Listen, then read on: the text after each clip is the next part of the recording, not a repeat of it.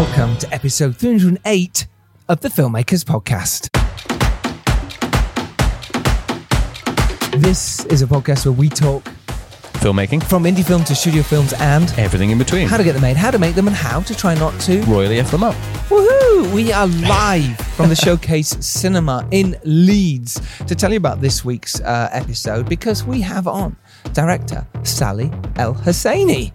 She is the director of My Brother the Devil, which I love, but she's also the director and writer of the latest feature film, The Swimmers.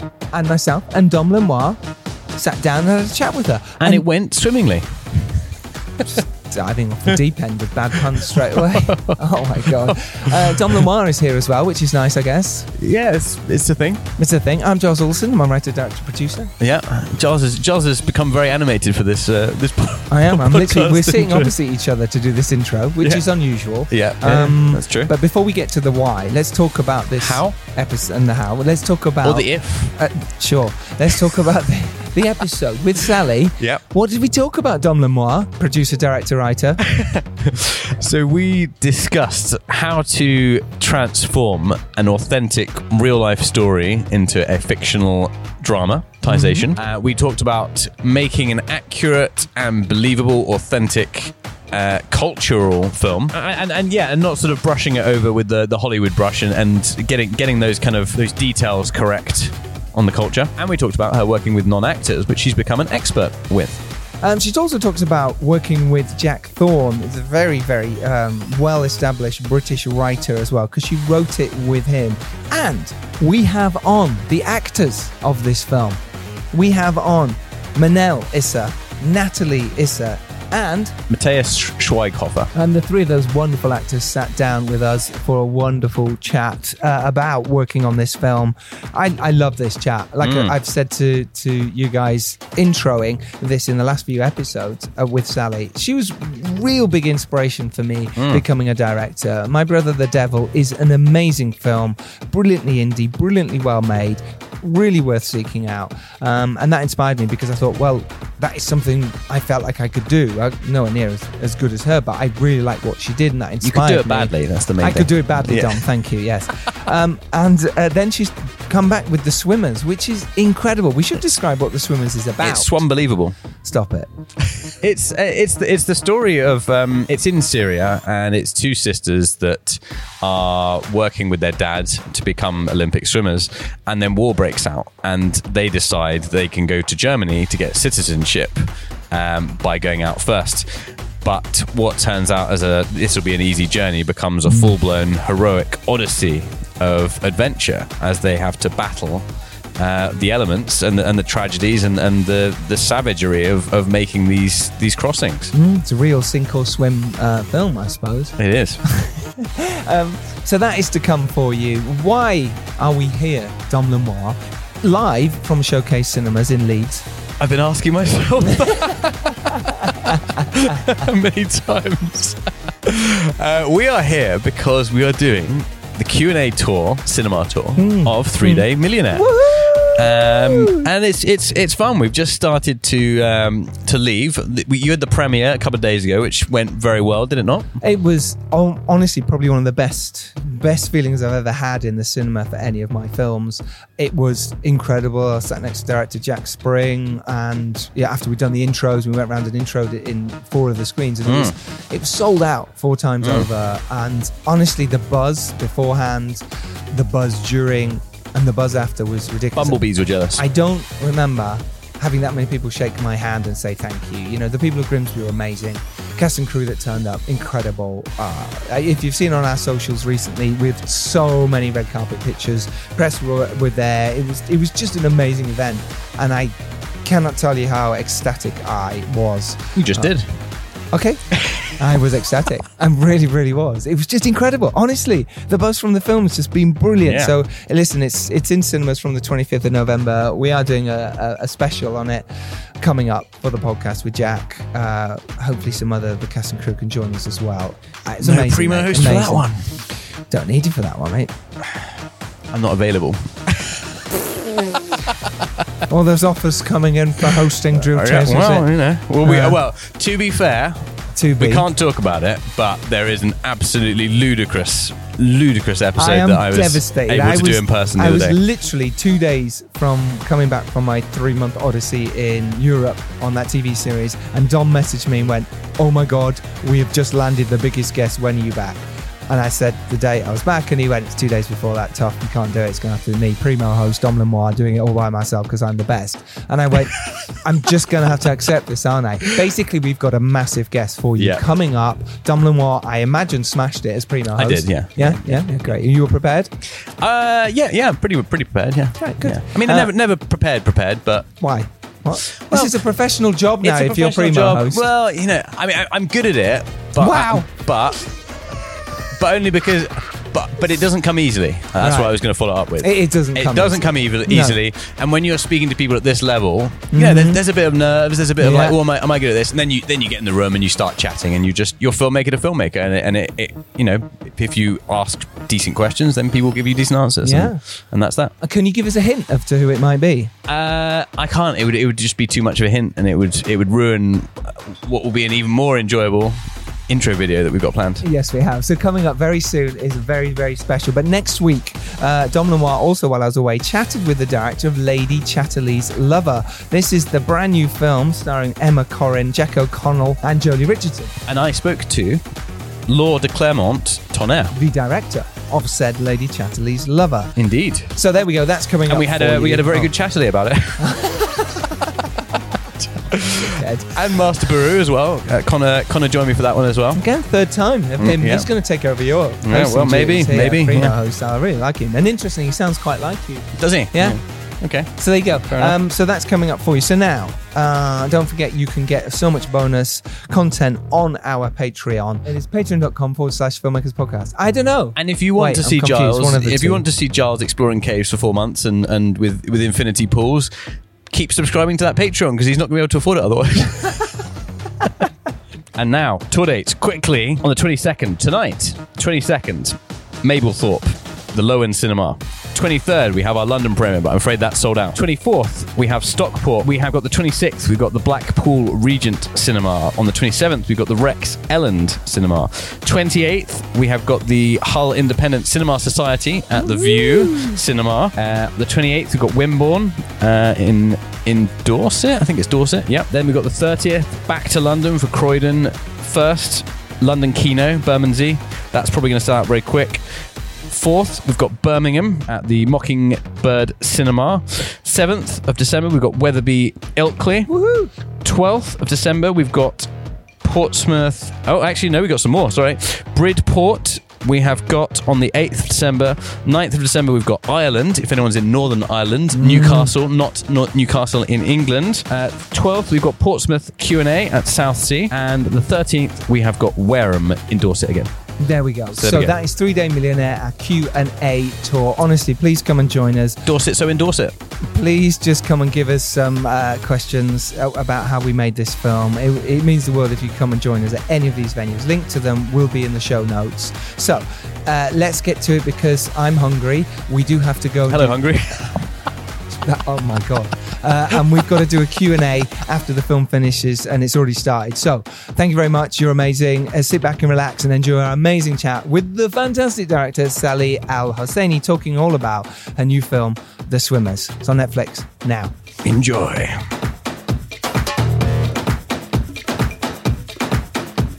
Hello, Sally. Hello. How are you? I'm good, thanks. Yeah. Yeah, good. We were talking about your poster earlier, and I think that's really interesting because it's behind you and it looks amazing. And did you have a say in it at all, in sort of the colours and the look? Yeah, you did. Okay, good. Yeah, and also the teaser and also the trailer.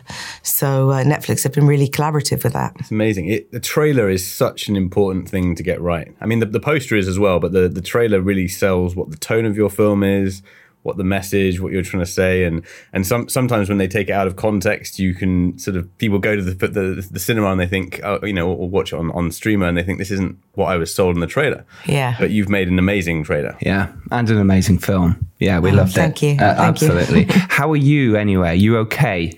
I'm good, yeah. Yeah? Yeah, I'm battling. Yeah, definitely. I'm battling a little bit of cold and flu, but apart from that, I'm good. Good, because it can always be strange leading up to a release of a film and all the press and everything you've got to do. It's always a bit strange. Obviously, you did it with My Brother the Devil. Is there anything different this time, or that you're doing differently? I'm shooting at the moment.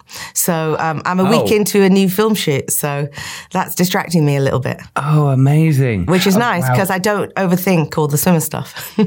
Yes. Yeah. Comparatively, the pressure of the interviews are very small. But now it doesn't matter. It's like, I'm on set later. I don't care. Yeah.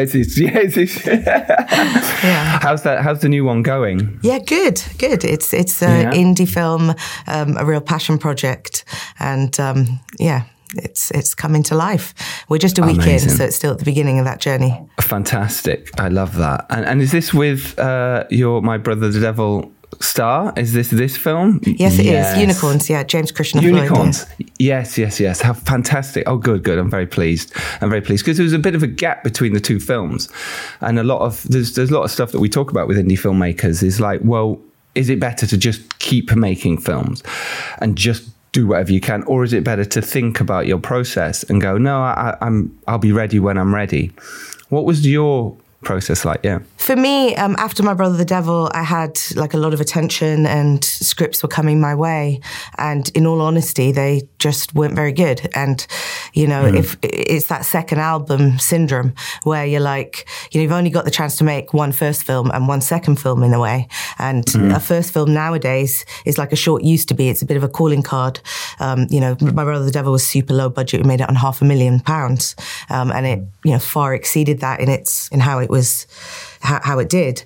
But the second film was something that I sweated over. And so, people call it a gap, but actually I was working non-stop. I directed Babylon with Danny Boyle, that TV series with Jesse Armstrong and Danny Boyle. Did 3 eps of that and the big finale for that, and was writing my own projects to direct. And then Swimmers came along. Swimmers was a 4-year journey. So can you talk us through that journey? How did it start from the script first arriving to you, or you finding out about the story? How did this whole thing begin for you? Yeah, so a Working Title contacted me with a screenplay. Which is always nice, by the way. Yeah. One of those calls you usually would like to take. Yes. Well, funnily enough, I turned down 2 of their previous screenplays. Yeah, I read that. And I imagine that's not easy, and I'm not saying you said I imagine you read loads of scripts at that point, and turning down stuff is powerful. Yeah, sometimes the studios, you turn something down, they're like, okay, well, that's fine, but we're going to sort of give the next person the project next time. So that's really good in your favor. Yeah, but also, there were reasons for that. And, in my mind, always after My Brother the Devil, it was, I'd rather work with the compass, not the clock. And as long as you're going in the correct direction towards something that you feel is good. It's so hard to make a film and you spend years of your life putting everything into it. Or certainly I'm a perfectionist and I do that, and I become obsessive about what I'm doing. And so I have to choose carefully because it has to be something that I'll want to jump out of bed every morning and embrace for years of my life. And it has to mean something to you as well. Yeah, exactly. I think that's kind of my thing with choosing projects. Is it's always that it has to sort of really touch you, because if you read a script and it's good, the quality's there, that's fine. But you're spending such a long time with the characters, you just have to care about it. Yeah. And love them and care about them. My problem is I never want to make a film I've seen before. So, that's usually my issue with things that come across, my desk, is that it's like, oh, great, that's good, but I've seen it. And it's like, where's the excitement if it's just like this other thing that already exists? Someone I like that. Because it's always got to be a challenge, and it's got to be something like, I love going out of my comfort zone. I love being a bit scared of a project, and it's thinking, I don't know how I'm going to do it quite. And it's thinking, oh, I haven't seen that before. That's interesting. Because that's what keeps my interest for the long run. And that's must have been what happened with the Swimmers then, because Jack Thorne obviously had written this at the time, sent to you, and from what I understood, you again sort of said, no, I'm concentrating on my own project. but something drew you when you read it. Could you maybe talk us through that and what made you go, oh? Matthew, my agent, said, look, you've turned down 2 working title scripts. Can you please just, when you read this one, let's set a meeting for you to tell them why you're not going to do it. Because we were both convinced I wasn't going to do it because I was so tunnel vision on another film that I was writing. I said, yeah, okay, I will. I told them that I'd take a week to read it because I was also trying to get to the end of a rewrite. But I ended up picking it up quickly and just thinking, oh, let me just start. And I read it all the way through very quickly. And I got to the end and I just knew I had to do it. And it sounds so corny to say it because I've heard other people say it and thought, I never had that experience. But it really was like that. And it was mainly because I had known about Yusra at the time when she was in the news around the Rio Olympics. And I thought, oh, I get this. This is a feel-good underdog story that I've seen before that's refugee to an Olympian, a sports movie. And I was like, oh, that's a bit reactive to make it about a Syrian girl, reactive to the headlines. And so I had all my own prejudices approaching that story. And then when I found out about Sarah and realised there was a sister and realised that she was an unsung hero and that this was a film about 2 heroes and that Yusra couldn't have got there if it wasn't literally on the back of Sarah. As demonstrated in the poster for yes. the audio listeners. Which, for those of you who can't see, yes, exactly. Looks of course. amazing. And I think that's one of the real credits to the film is that it does start off as a feel-good movie. And I think one of the things I really like is that it straight away puts you into, the everyday life of these girls. And they're no different to us. They're living an amazing, normal, fun life. They've got their family and their friends and their kind of, their activities and all the swimming. And then suddenly it kind of becomes this war zone and the feel good is replaced by some real horrors in the sort of central part of the film. And I think it's a really interesting sort of journey of expectations, how it does go from that feel good thing into something that's like very real, and very moving. Was it always that way on the script? Like, what was your sort of take once you'd got the script and then you moved into, okay, I'm going to put my directorial spin on this? Jack had constructed a structure that was really solid. One of the things early on in the script was it started with the crossing and it flashed back. And I remember when I was meeting when I was going hard for the job and being interviewed, I was like, this story is so amazing. Let's not mess it up by trying to be clever filmmakers. Just tell it in a linear way. There's no need for that. And that was like one of my first things. And very soon in the process, Jack realised that I really had a lot to say. And so I ended up co-writing with him and he was so open to that and welcoming. Wow. And it was a real collaboration. So in the earlier drafts, the Syria section was much smaller and less fleshed out and non-existent slightly. And that was something there was a lot of pressure to remove. Also, the film was all in English. I felt very passionately that it should be in Arabic for the authenticity because they were bilingual girls and they spoke English and Arabic. I wanted to set up the world authentically in the Arabic, and then as they traveled on the journey and were around only English speakers, they flipped to English, which is very realistic to the bilingual experience. And then when in talking to Yusra and Sarah early on, they were saying how sometimes they'll have conversations in English because it's too painful in Arabic to have them. And English feels a little less emotional. But then for the emotional scenes to flip back to the Arabic. So when they have the fight in the hotel room later on, they're arguing and Yusra's upset. That felt like it needed to be Arabic. So it was very intuitive, that whole flip between the languages of when it needed to be English and when it needed to be Arabic. But yes, the main reason I wanted to do the film was that in Yusra and Sarah, I saw myself when I was a teenager growing up in Cairo. And they reminded me of me and my friends. You have to come from a certain quite open-minded, liberal family to be a competitive swimmer because your family has to be okay with you being a young woman wearing a swimming costume and being around male coaches and male team members and going to competitions. Yeah. So all my 3 siblings were swimmers and I spent all my time in swimming pools in Cairo. So there was that connection to the story. I wasn't a very good swimmer myself in that I didn't make the swim team. No, but you could get across the pool. Right? Oh, yeah, I could swim. Sure, okay. And I worked in the pool office, so I was around it, and they were all in competition. So I was around competitions a lot as well. And so in that sense, it was that angle, but also just who Yusra and Sarah were, because war turns everything on its head.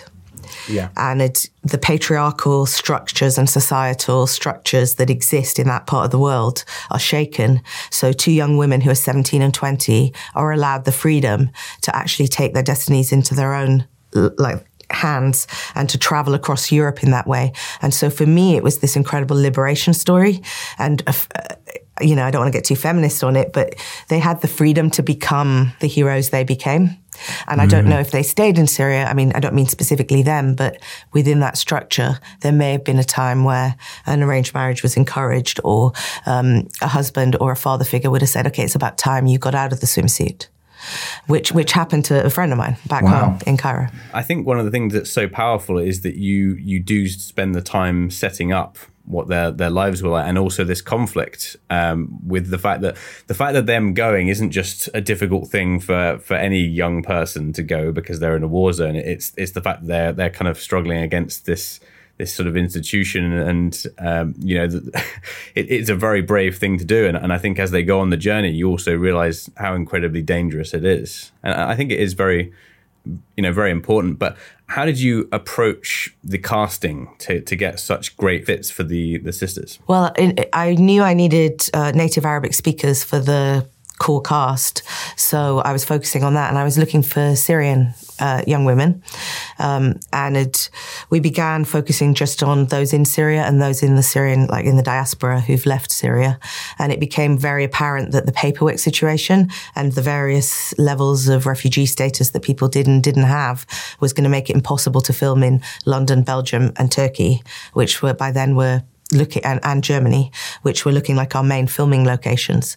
So then I expanded the search to the Levant, because that's the closest dialect in Arabic that's like it, and was looking at actors from that region and across the larger, broader Arab world. But those who weren't Syrian, I put a lot of work in. So Hassan Akkad came onto the project, and you may know him from Exodus. He filmed his own journey on a dinghy, which he won a BAFTA for in that BBC series Exodus. And he's a Syrian refugee who lives in the UK. And I contacted him and, DM'd him. And we began talking, and I was like, look, you used to be an English teacher back home in Damascus, and I really want the Syrian in this. I need the translation to not just be done by someone who speaks Arabic. It needs to be someone who knows the street slang of being young in 2015 in Damascus. And he's like, well, I know that. So I actually got him to translate the Arabic portions and to put it like how people speak, because I didn't want it to be like Google Translate. So the Arabic version of the script felt really raw and authentic. And there are kind of terms in there that only a Damascene teenager would know is real. And then, of course, he became really important to me in the process, because I kept on asking him for his phone footage and photos of home, and all this info was coming from him. And so I got him to work with the actors as well to perfect their Syrian.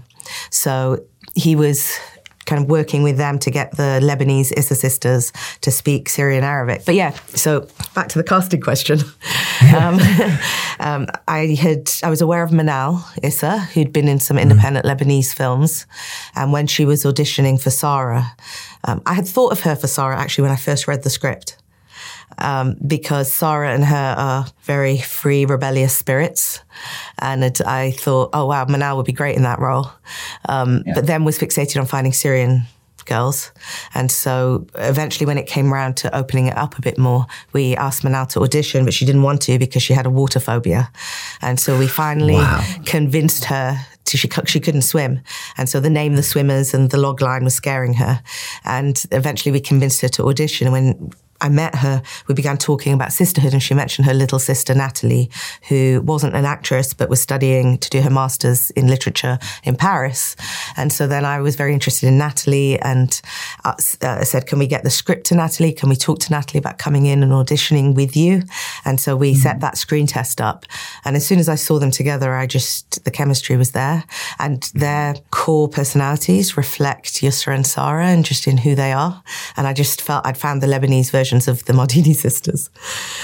So it was a no-brainer, really. Yeah, I love that. Did you have any kickback at all from Working Title or from Netflix in any way about the casting or about how you wanted to shoot it? You know, then maybe we start with the casting side of that, because it is important and people do care about names and how we're going to get people to watch this. From the beginning, had you set out, we don't need anyone with any, huge name to help get this film shown? Was that something that you discussed early on? Yeah, that was something that from the beginning they knew that two young Arab women to play the age of 17 and 20 weren't going to be anybody that anybody'd heard of before. So in that regard, I had some freedom, although it was tricky because before the pandemic, we were putting together the film with Focus. And I think they understood the project less than Netflix. Right. And I had a lot more struggle to put my views across in terms of the Arabic language in the script, in terms of my need for authenticity, in terms of casting decisions. It felt like they don't really have the mentality of globally that Netflix does. And when I went to Netflix, there was no questions. It was like they understood completely why the film needed to be the way it was, and they gave me utter freedom. So Netflix truly allowed me to make the film I wanted to make.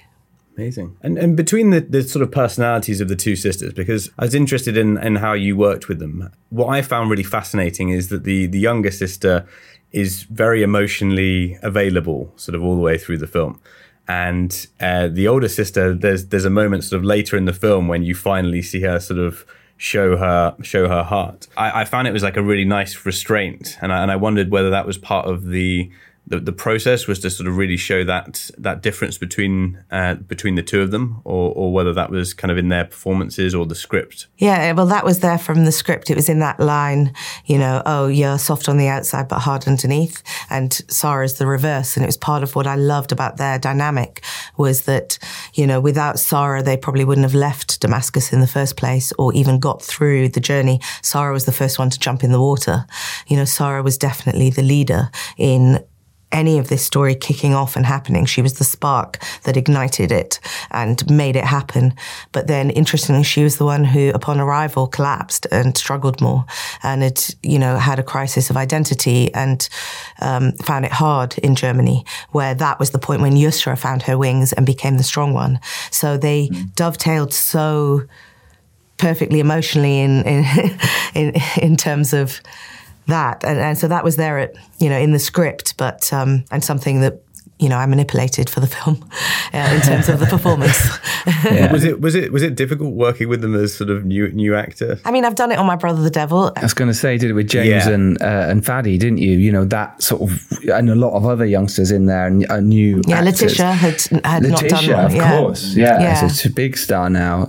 There's so many in there. Malachi Kirby, there's so many in My Brother. It's one of my favourite films. I love it. I think it's fabulous. Letitia Wright, by the way, is in Black Panther. And you've done that quite a bit in terms of working with young, new actors. Again, here, what tips and tricks, what do you learn, what's good that helps you get across your vision, but also make sure they're comfortable and happy in doing what they do? Yeah, I mean, it's, first-time actors, it's all about your relationship with them, and it's making sure they feel safe, finding out.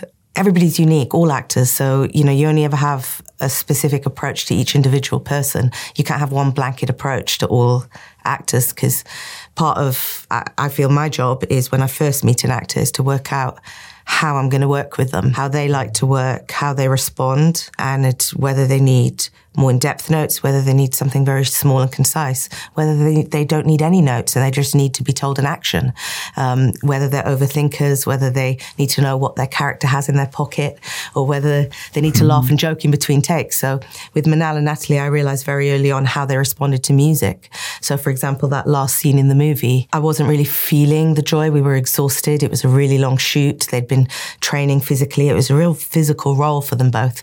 And we were all on our last legs, and we got to this beautiful beach, and we had magic hour, and we had one opportunity to get like this joyous moment in the sea between the girls. And on the spur of the moment, I realized we need a big speakers on this beach now. We need to blast them with their favorite music, and they just need to dance in the water. And we did that, and that was the scene. And that's where that photo on the poster comes from. And it's like you have to be quite intuitive in that way. Mm-hmm. And with Natalie, bless her, she was always hiding from the camera.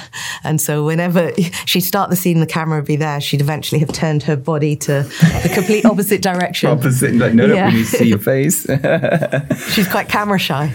And whenever the lights were too bright, she'd be like, oh no, I can't see. The lights are too bright. She didn't like lights in her eyes. So it was then working in a way that made her feel relaxed, and it's getting the team to know that she was going to move, and so they accommodate and move with her.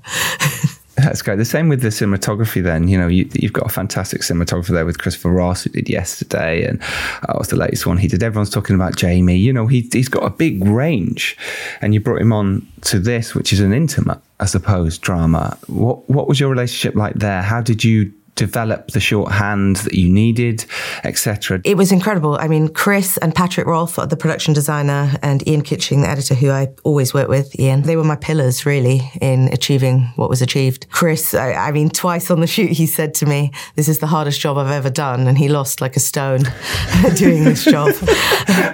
We kind of all do when we film in, don't we? We all just lose a load of weight, go, oh my God. And he called it the Sally Hosaini diet. He was like, I'm on the Sally Hosaini diet on this one. He's like, because it was very important to me that whoever shot it was going to operate. Yes, and it was not going to be somebody who stood back, but was going to be somebody who was in the water with the camera on their shoulder, literally, living it. Hands-on. And so he really was on the journey with the characters. In the deep end. Yeah, in that truck, which I can tell you was boiling in Turkey in 45-degree heat. You know, and wearing a mask through it all because it was COVID while he was operating. And being out at sea. We did everything for real, pretty much. I mean, the night... Yeah, you did, didn't you? Yeah, on the sea. My God. How did you sort of work out the logistics of, you know, the crossing, because it's such a big thing, and also the sort of the Hungary border crossing with the attack dogs and the car. I mean, that's a big set piece. How did you kind of, you know, sit down with your HODs and think, okay, how are we going to do this? How are we going to get the actors comfortable with this kind of material? Because it's very harrowing as well. Yeah. Well, we didn't want to get the actors comfortable with the material in the crossing, because that's the point of it. But but I had cast a lot of refugees as those people, that group that travelled. So they were the dinghy supporting artists, and so there were people who'd taken the journey themselves who were in that dinghy. And likewise, we cast a lot of refugees behind the scenes working on the film. That was something that was important to me, again, for the authenticity of the piece and to set a tone. You know, what we were doing here.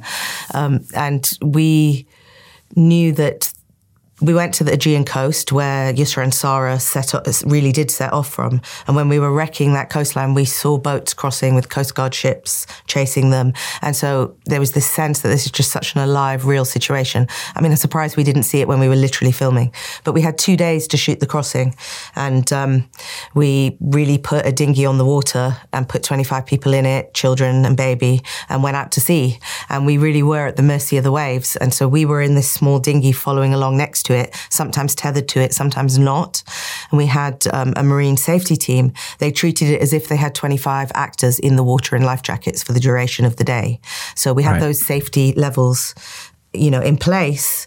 And then the unit base was the mothership, this big ship that had to stay far away because it needed to be out of shot, and we had such vistas. So actually there was no way people could stop and use the loo. There's no way people could take 5 minutes and stop because the waves were just like knocking everyone about. So when you see the actors vomiting, they really are vomiting. Little fish were jumping into the dinghy and eating the vomit. And it was really raw. Fun day. It was really raw. But it feels authentic, and it is. And for something like this, you can't sort of pull your punches. It has to be as horrendous as it is. And I think that for me was the big shock in the film, where it really transitions from, you know, this kind of almost sort of journey like, two very optimistic kids. We're going to go on an adventure. We're going to, save our family. And then the sort of the hard reality of this is actually a real horror. Yeah. And we had, Hassan's mobile phone footage from his journey. His dinghy was taking on water.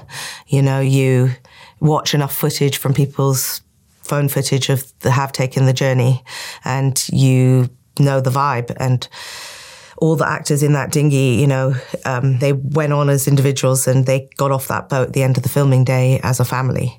And they were so bonded whenever they saw each other on set after that. And even that night in the hotel, there was just this connection they had with each other. They all had each other's backs, and it was really amazing to see, and triggering as well for those who'd been on the journey. People had PTSD and flashbacks, and Netflix were very good about having counsellors available for everybody.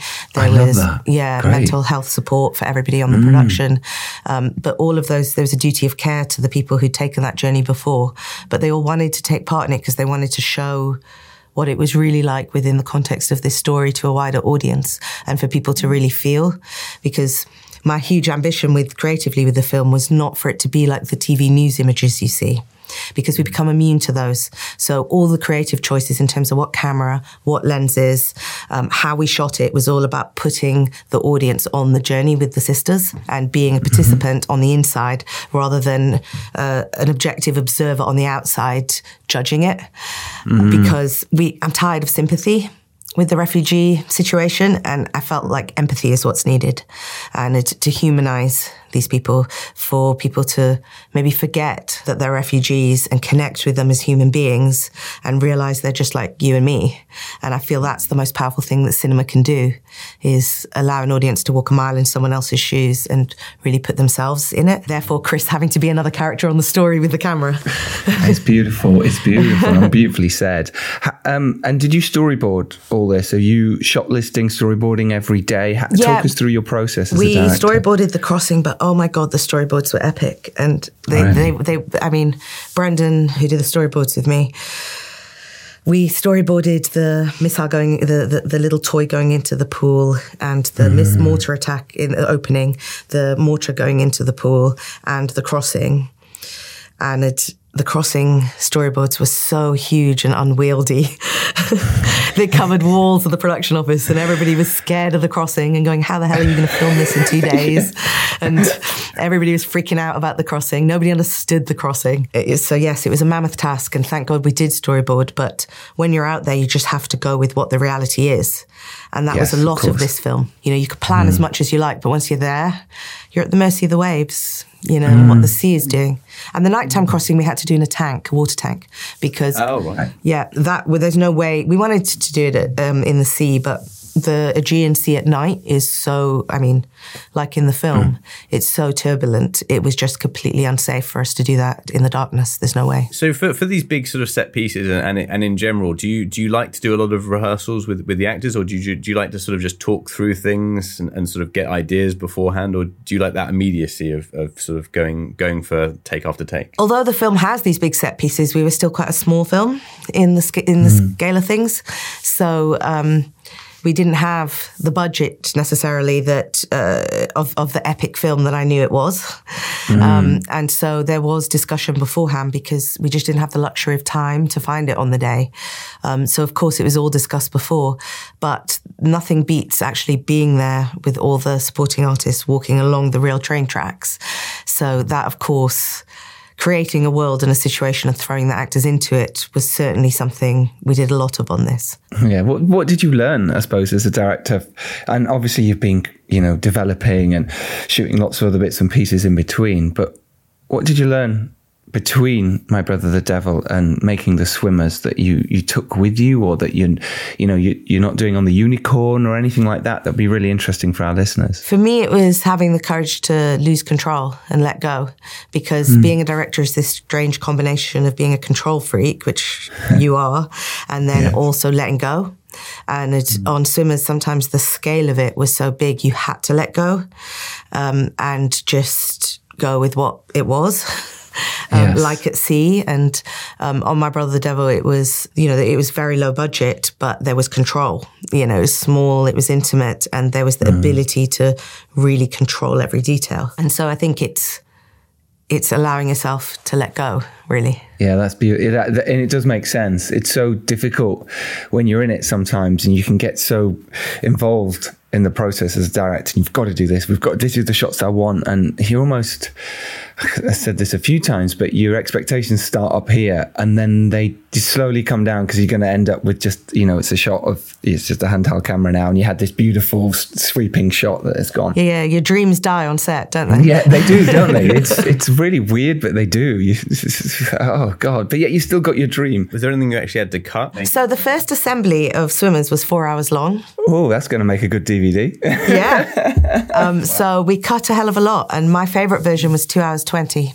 And the final version you saw was 2:08, the actual film. And when you add the credits, it lengthens it a bit. But the actual film is 2:08, what you saw. But 2:20 was my favourite version. And there was talk at the very beginning of maybe this should be in 2 parts. And especially with Netflix, because they can do that. It's like, okay, well, we can make this a 2-parter. What changed? What made you go, no, I want it to be one? Or I knew it was a film from the beginning. I mean, and in my heart, that's what it was. And we just shot the shit out of it. I don't know, am I allowed to swear on a podcast? So yeah, well, definitely this one. And we had loads of footage. And how did you choose then to take those scenes out? Because it's so heartbreaking sometimes to take your favourite scenes or our scenes but you've already told it in the last scene. It's just that was a beautiful shot, or what you went through to get that particular shot or that whole scene. How did you choose? Yeah, I mean, editing.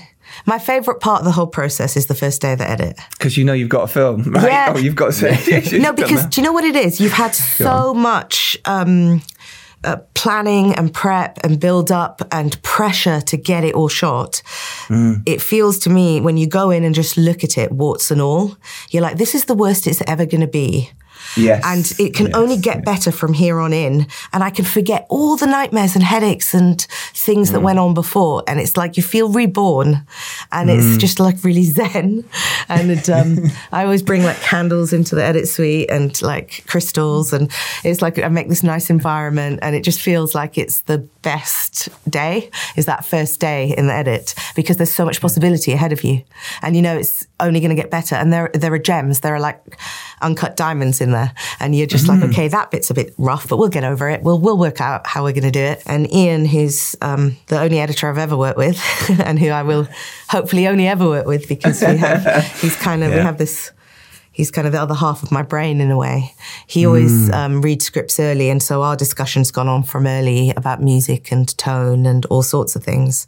And his assemblies are always, such a joy to watch, to be honest. And so maybe that also helps the first day in the edit. Eases that pain of, oh my God, look at this 4-hour cut. Oh my God. Yeah. But I knew you just chip away at it because, simplicity is an art form, and it's like the highest art form, and it's what you're always trying to find a way. And always you find you've said the same thing 3 times, and it's just then evaluating what is the strongest and where in the order is the strongest. And I'm a big, we do the whole note cards up on the wall kind of thing, and Mull, and The Crossing was dealt with like its own little short film within the film, so it has a beginning, a middle and an end and a climax and all the so that we dealt as a little separate entity almost, from shore to shore. So you had some time to sort of go through the edit yourself before the other companies got involved? Yeah, we did. Which is great. Yeah, absolutely. Yeah. And how do you deal with the notes, I suppose? And because it can be difficult, you're dealing with notes of people who they're not in the room with you. They don't understand why you might have cut from that to that. How do you, deal with that and deal with notes? And what's your process of trying to get your vision across? You do the ones that you agree with and you don't do the others. That's basically it. One of the producers on this, one of the producers on this did his EPK yesterday, and he came out and bumped into me in the corridor just as he'd done it, and he said, "I told them you were quite uncompromising. And I was like, I'll take that as a compliment. Definitely. As a filmmaker, you have to be though, right? It's your vision, it's your name, it's your everything. And sometimes you do have to stand tough, even in the face of adversity here. And people are going, well. And that can be really difficult. It can be, but at the end of the day, people are employing you to do that. That's your job. So it's not about being personal. You know, sometimes I liken being a director to being the parent or the designated driver at all times, because sometimes it's a lot of fun, but you can never be the one to have fun because you've got the larger picture and the vision in your head. Yeah. So even when you're filming or in the edit, you know, you've got the greater good of the film always that you are carrying. And that's your responsibility. And it's a responsibility to everyone that's gone on this journey, really. I mean, it's not like you're sort of fighting for, you know, a fun piece of music that costs a lot of money or whatever. You're fighting for a very authentic, very real story, and that's where you have to stick to your guns. And for something important, and you know, ultimately, you just stick to your guns and you explain it calmly and rationally, and you have difficult conversations. I love it. Honestly, Sally, thank you so much. The Swimmers is amazing. It's out on Netflix on the 21st of November. Do go watch this. It's brilliant. It can be life-changing. And you've honestly made a fantastic film. Thank you for again, giving me another amazing film. Like I say, My Brother the Devil was an inspiration for me becoming a filmmaker and doing all that. And it was like, well, if Sally can do that on that budget, then we can too. Final tiny bit of advice then for filmmakers out there. If there's anything else that we've missed or top of your head that you go, oh yeah, that was useful, or anything like that would be amazing. A piece of advice or something useful. Sorry. Oh my gosh. Oh my gosh. Yeah. Or something you'd tell your earlier self. There you go. Yeah. Who was struggling in the film industry. Just keep going. I mean, you know, everyone will always say no, and work with the compass, not the clock. It's about he who lasts the longest, and it's just be true to what you're doing and honest, and you'll get there. Like, it's not actually rocket science. It's not actually rocket science. No, it's not. It's close. Very close. For us, it's rocket science, right? Yeah, exactly. No, but there's always something new to learn on everything. There's always something to learn, always something new. You know, in every project you do, there's something out of your comfort zone that you, you know, if you're doing it right, that's how it should be. So, you know, don't wait for permission. Just, you know, keep going and make it happen. I love that. Thank you so much. Thank you. You've been amazing. This has been a really great chat. Thank you. Thanks. And congratulations. Thank you. Cheers, Sally. Bye. Bye. Bye.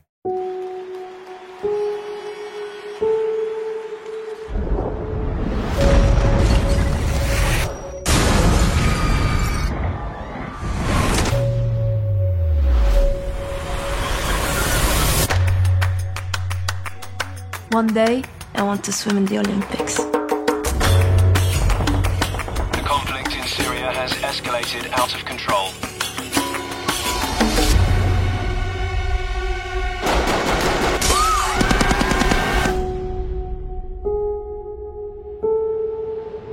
We need to go.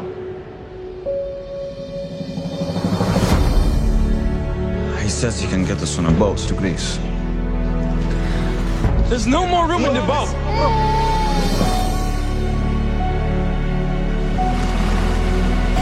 We're too heavy! The boat will sink! We need to swim!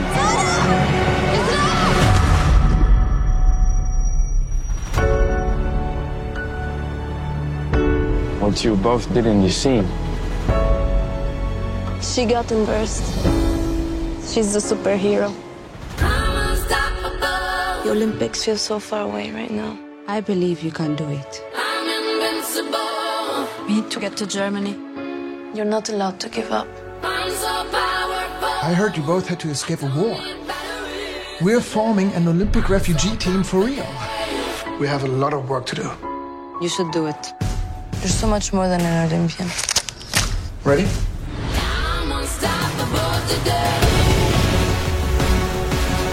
Swim for me. For everyone who died trying to find a new life. Swim for all of us.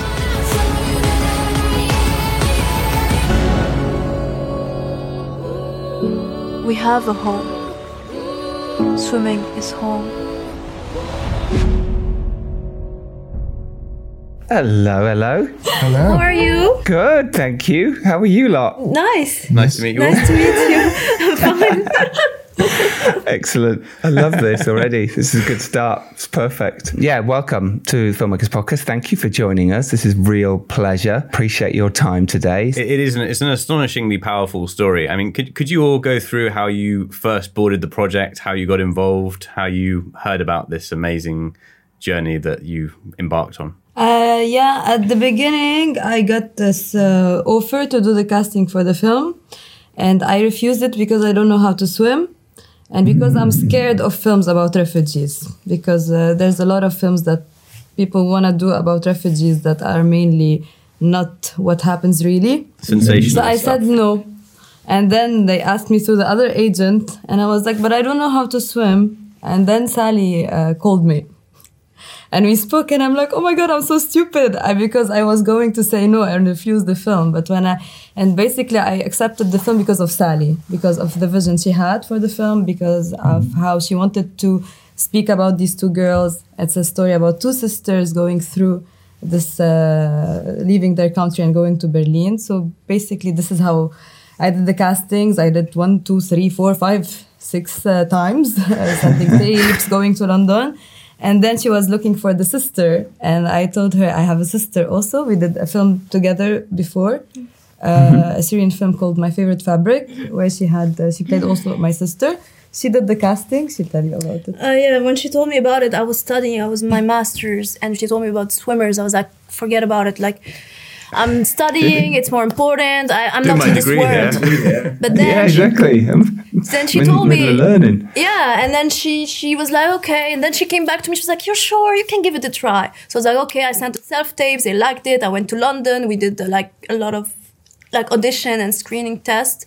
It was amazing. And the more I was involved in the script, involved with talking to Sally, the more I wanted to do the movie. And then I told Sally, I want to be accepted. I want to be Yusra Mardini. I don't care about studies. Khalas. Let's do this movie for one. I took a year off, of course, to be doing it. And it's amazing. I'm happy that it's my first big experience, and I'm so glad I'm doing it. You did great. Thank you. You both did great. Thank you. You too. Thank you. I know. It was amazing. Thank you. To play with you. The son of the film. And Matthias, this wasn't your first film. Maybe one of the first films ever. No, but for me it was really interesting. 2016, I met the real sisters in Germany on an award show, and they received an award. And I was pretty impressed by the story, because I thought, wow, that's amazing. Someone needs to make a film out of this. And then 5 years later, Sally called me and said, hey, we're doing a film called The Swimmers about these guys. And I said, fuck it. Fucking hell, no way. I wanted to do that movie, but can I be part of it? And Sally said, you can play the coach. So here we are. Perfect. Yeah. Perfect. I love that. Because like I say, you've been in so many movies, and you've also directed and produced lots of things. Army of Thieves was fantastic, by the way. Congratulations. Thank you. Very, very cool movie. We've been, I've got one of my films coming out very soon, and we were looking at your poster for Army of Thieves as an example of how poster should be for ours as well. So well done you. That's amazing. Thank you. Yay, cool. So making this with Sally then, let's talk about working with directors and that whole experience for all of you, working with directors. Obviously for you, Nathalie, as well, first time is different. So let's talk about you guys in relation to working with directors and your experience of that, and how you do it, and how Swimmers might have been different in any way. That'd be really lovely. First, Sally, I think it was a really interesting process, because Yusra and Sarah are real sisters, and Nathalie and Manal, they're real sisters. And sometimes it was for me every day was pretty intense and interesting, because sometimes I just watched these both girls being sisters, arguing, fighting, crying a lot, or laughing and screaming at each other and going crazy. Sometimes it was just something private in between them, and you didn't get it, and they went crazy for 3 hours, and just everyone was just in between, and Sally was just oh my God, they're fighting again, and then again someone was crying. That was it's because you speak Arabic. Yeah, we're not. You think we're fighting? No, because they know each other so well, and but also for us, but it was not fighting. But it was really funny, and that's just a general conversation about tea.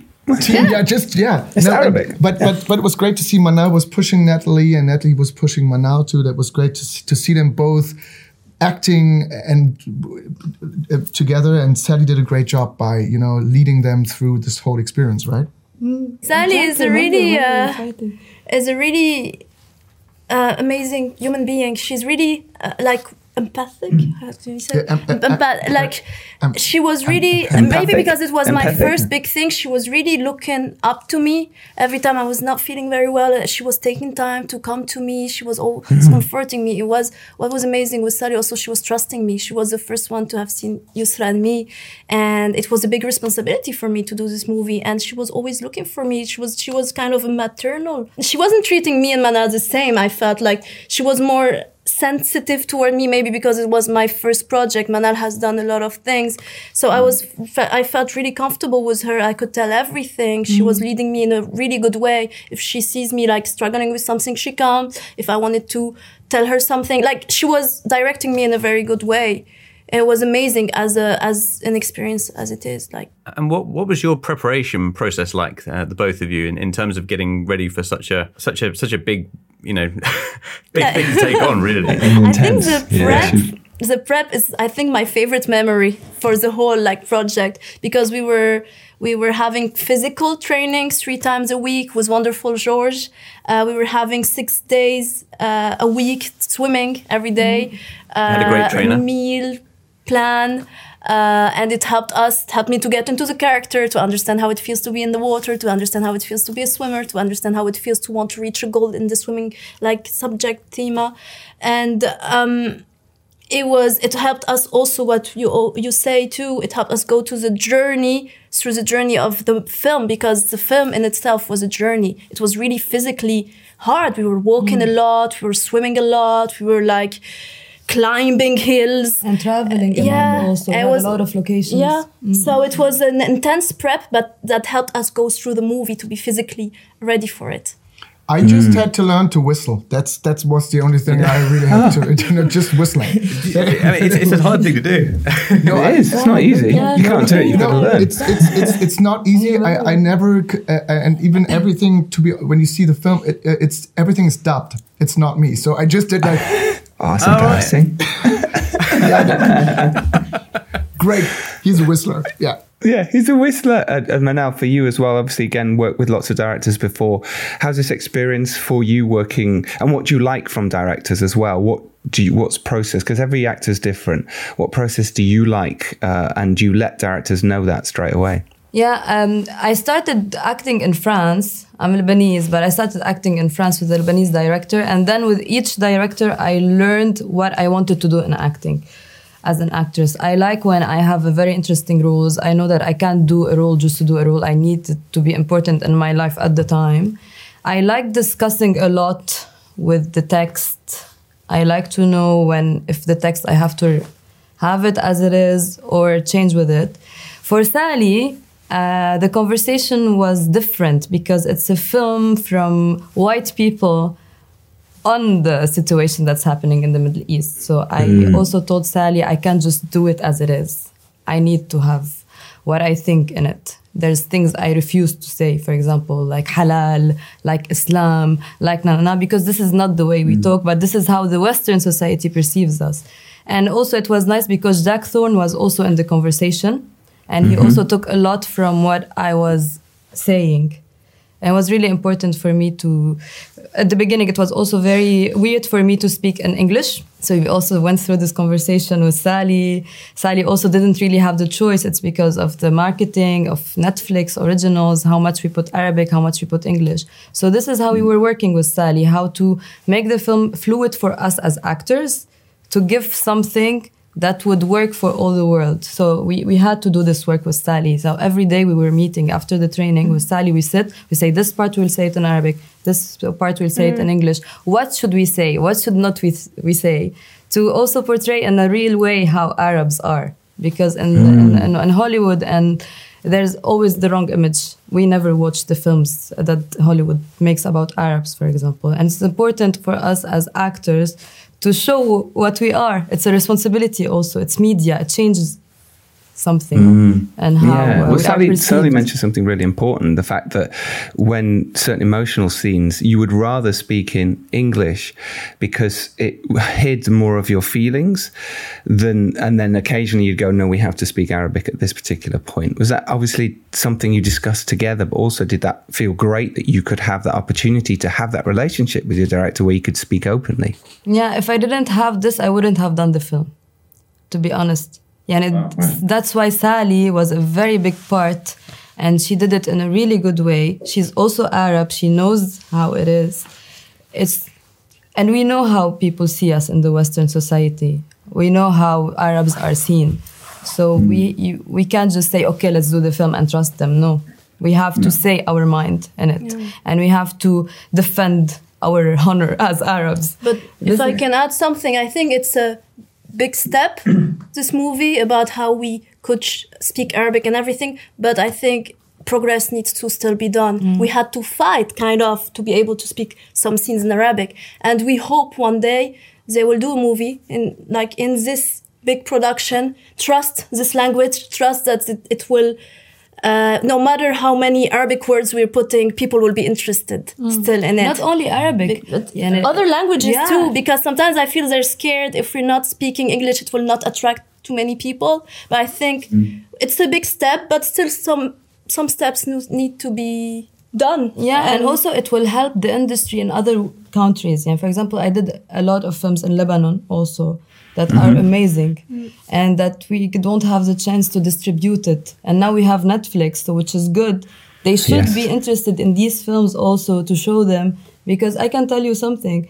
The character of Sarah, people are saying, wow, it's so good. I also did like these characters in an Arabic film in Lebanon, where we have this, and we have a lot of actors that are so interesting in the Arab world that they need to also be in these big films. I think actually for me, what made it such an interesting film is that it did feel culturally authentic. And I think that's what makes you such likable characters in the film, is that you really get absorbed in a world that doesn't feel kind of too sort of Hollywooded or sort of commercialized, and it just feels like two everyday girls in a family who are sort of suddenly thrown into this, ridiculous journey. I mean, were there any moments in the script where you looked at what you had to do, like some of the border crossings, and you thought this is going to be terrifying and that were really challenging to film? To be honest, for the crossing, for example, the dinghy, I wasn't expecting it to be this hard. For example, when you're in the middle of the water, you're 25 people. There are kids. There are people scared of water. Maybe we were in the middle of the water, in the middle of the sea. You get caught up. You were not expecting it to be this hard. You see people vomiting. And because Sally told us it's going to be hard, be careful. I was like, yeah, don't worry. And then you're in the middle of the sea and you're not expecting to have headaches. You have to pee and you can't go back to you have to hold on. And I was scared. On each other. Yeah. And for example, there was this dilemma. You need to eat, but if you eat, you will vomit. And you're like, okay, should I eat? I have headaches and everything. So these little details made it even harder. And it was a really physically, emotionally draining movie. But we made it through it, and it shows you how when I look back at it, I'm like, wow, we did this. We're strong. And I really want to thank everyone who was on the dinghy. Yeah, they were amazing. They were amazing. We weren't acting, to be honest. We weren't acting. Yeah, and I remember this girl next to me. She was 15. I was just holding her so she doesn't fall. I was just holding her all the time, and I wanted to hold the hand of Nathalie, and I stayed like this all day. My arm, I couldn't feel it for a week because we could fall. We were basically underwater.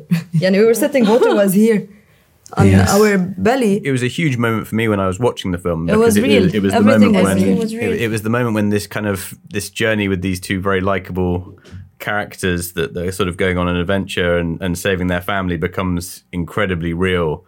And it really does show the kind of the horror of it. And then when you get to land, it doesn't really get much easier for you. How did you sort of, did it change you after you'd sort of gone through that? Was it difficult to sort of, you had therapists on set, which is something that was organised, wasn't it? It's not for this. No, we didn't have. Sorry. Some of the people that had been on the border crossing. Yeah, maybe it was private. We didn't know. Yeah.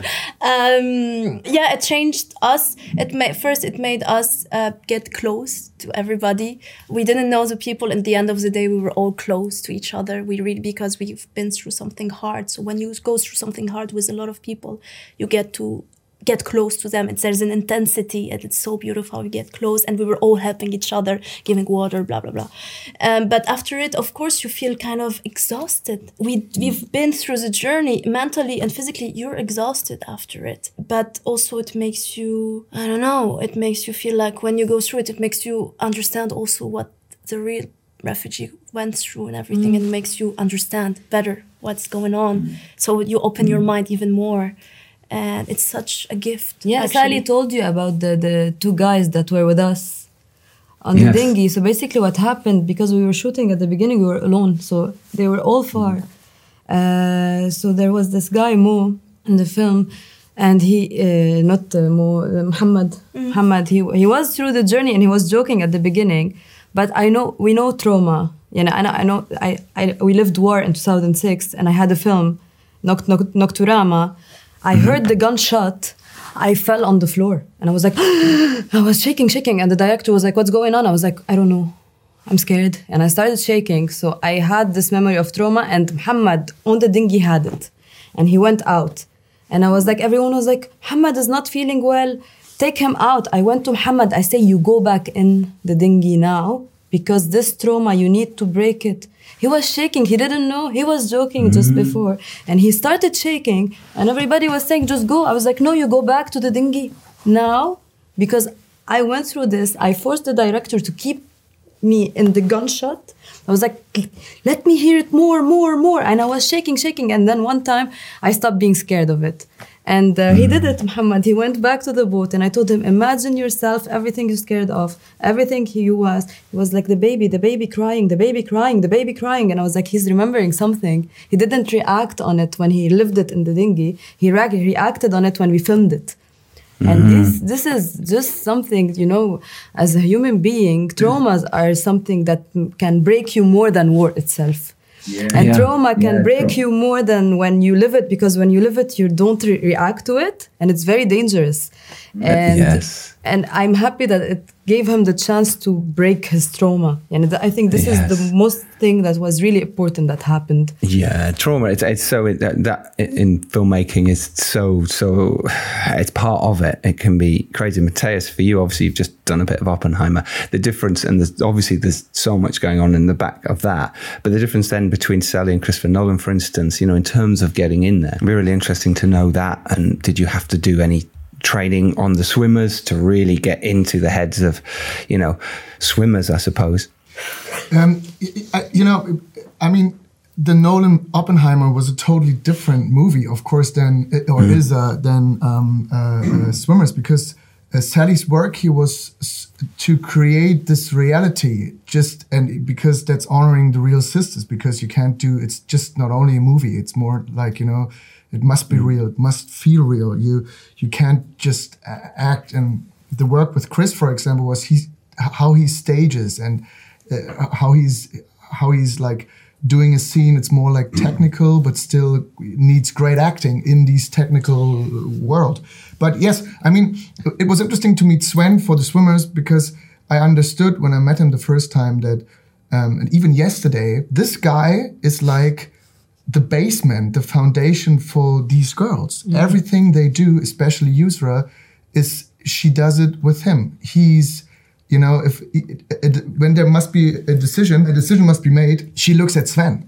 Mm. She called Sven. She, and even yesterday with the girls was the same. Sven is there, Natalie had a problem, and Sven is there and talks to her. Just like, it's crazy. So the only thing I could have done for the movie was, Sally said, Matthias, just be real, smile, be gentle, because that's the only thing he did at the beginning, and that's what I did in my great way of acting. Yeah, he's a super giver. And you had to learn to be super, you know, if you want to act Sven, if I'm putting myself in your place, you'll have to be something else. You have to change as a person. Say, if I don't talk to people, I'll have to talk to people. I'll have to accept anyone. Or just, you know, usually as an actor, you have a big ego because, you know, this is my stage. It's about me now. But Sven is totally different. He's just like, I just watch and listen and be quiet. And I love how you portrayed Sven. Yeah. It's amazing. You've all done amazing well. They both did and Manal, for example, she because Manal played some stuff that was insane. Sometimes it was just when we had the scene, and the same with you, Natalie, for your first big film. It's crazy, but Manal sometimes played stuff out of nothing, and I was just like, okay, that's stuff I can't do this. Where does she take that from? It was insane. From life. Yeah, from incredible. life. Honestly, you guys have done so well. The Swimmers is amazing. It's a really moving film. Yeah. And it really is performance that kind of guides it through. And it's a fantastic job from Sally as well. So well done, you all. It's a pleasure to watch. And thank you for taking the time to chat to us. And good luck. Good luck for the film and for the poster. Yeah, thank you. Good luck for your thank you. What is the film? Sorry. Yeah, what is the name? It's called 3 Day Millionaire, and it's in cinemas November the 25th, and on Netflix in February the 15th. Yay! Amazing. Oh wow, Good great. luck. Yeah, thank you. Thank you. Bye. See you.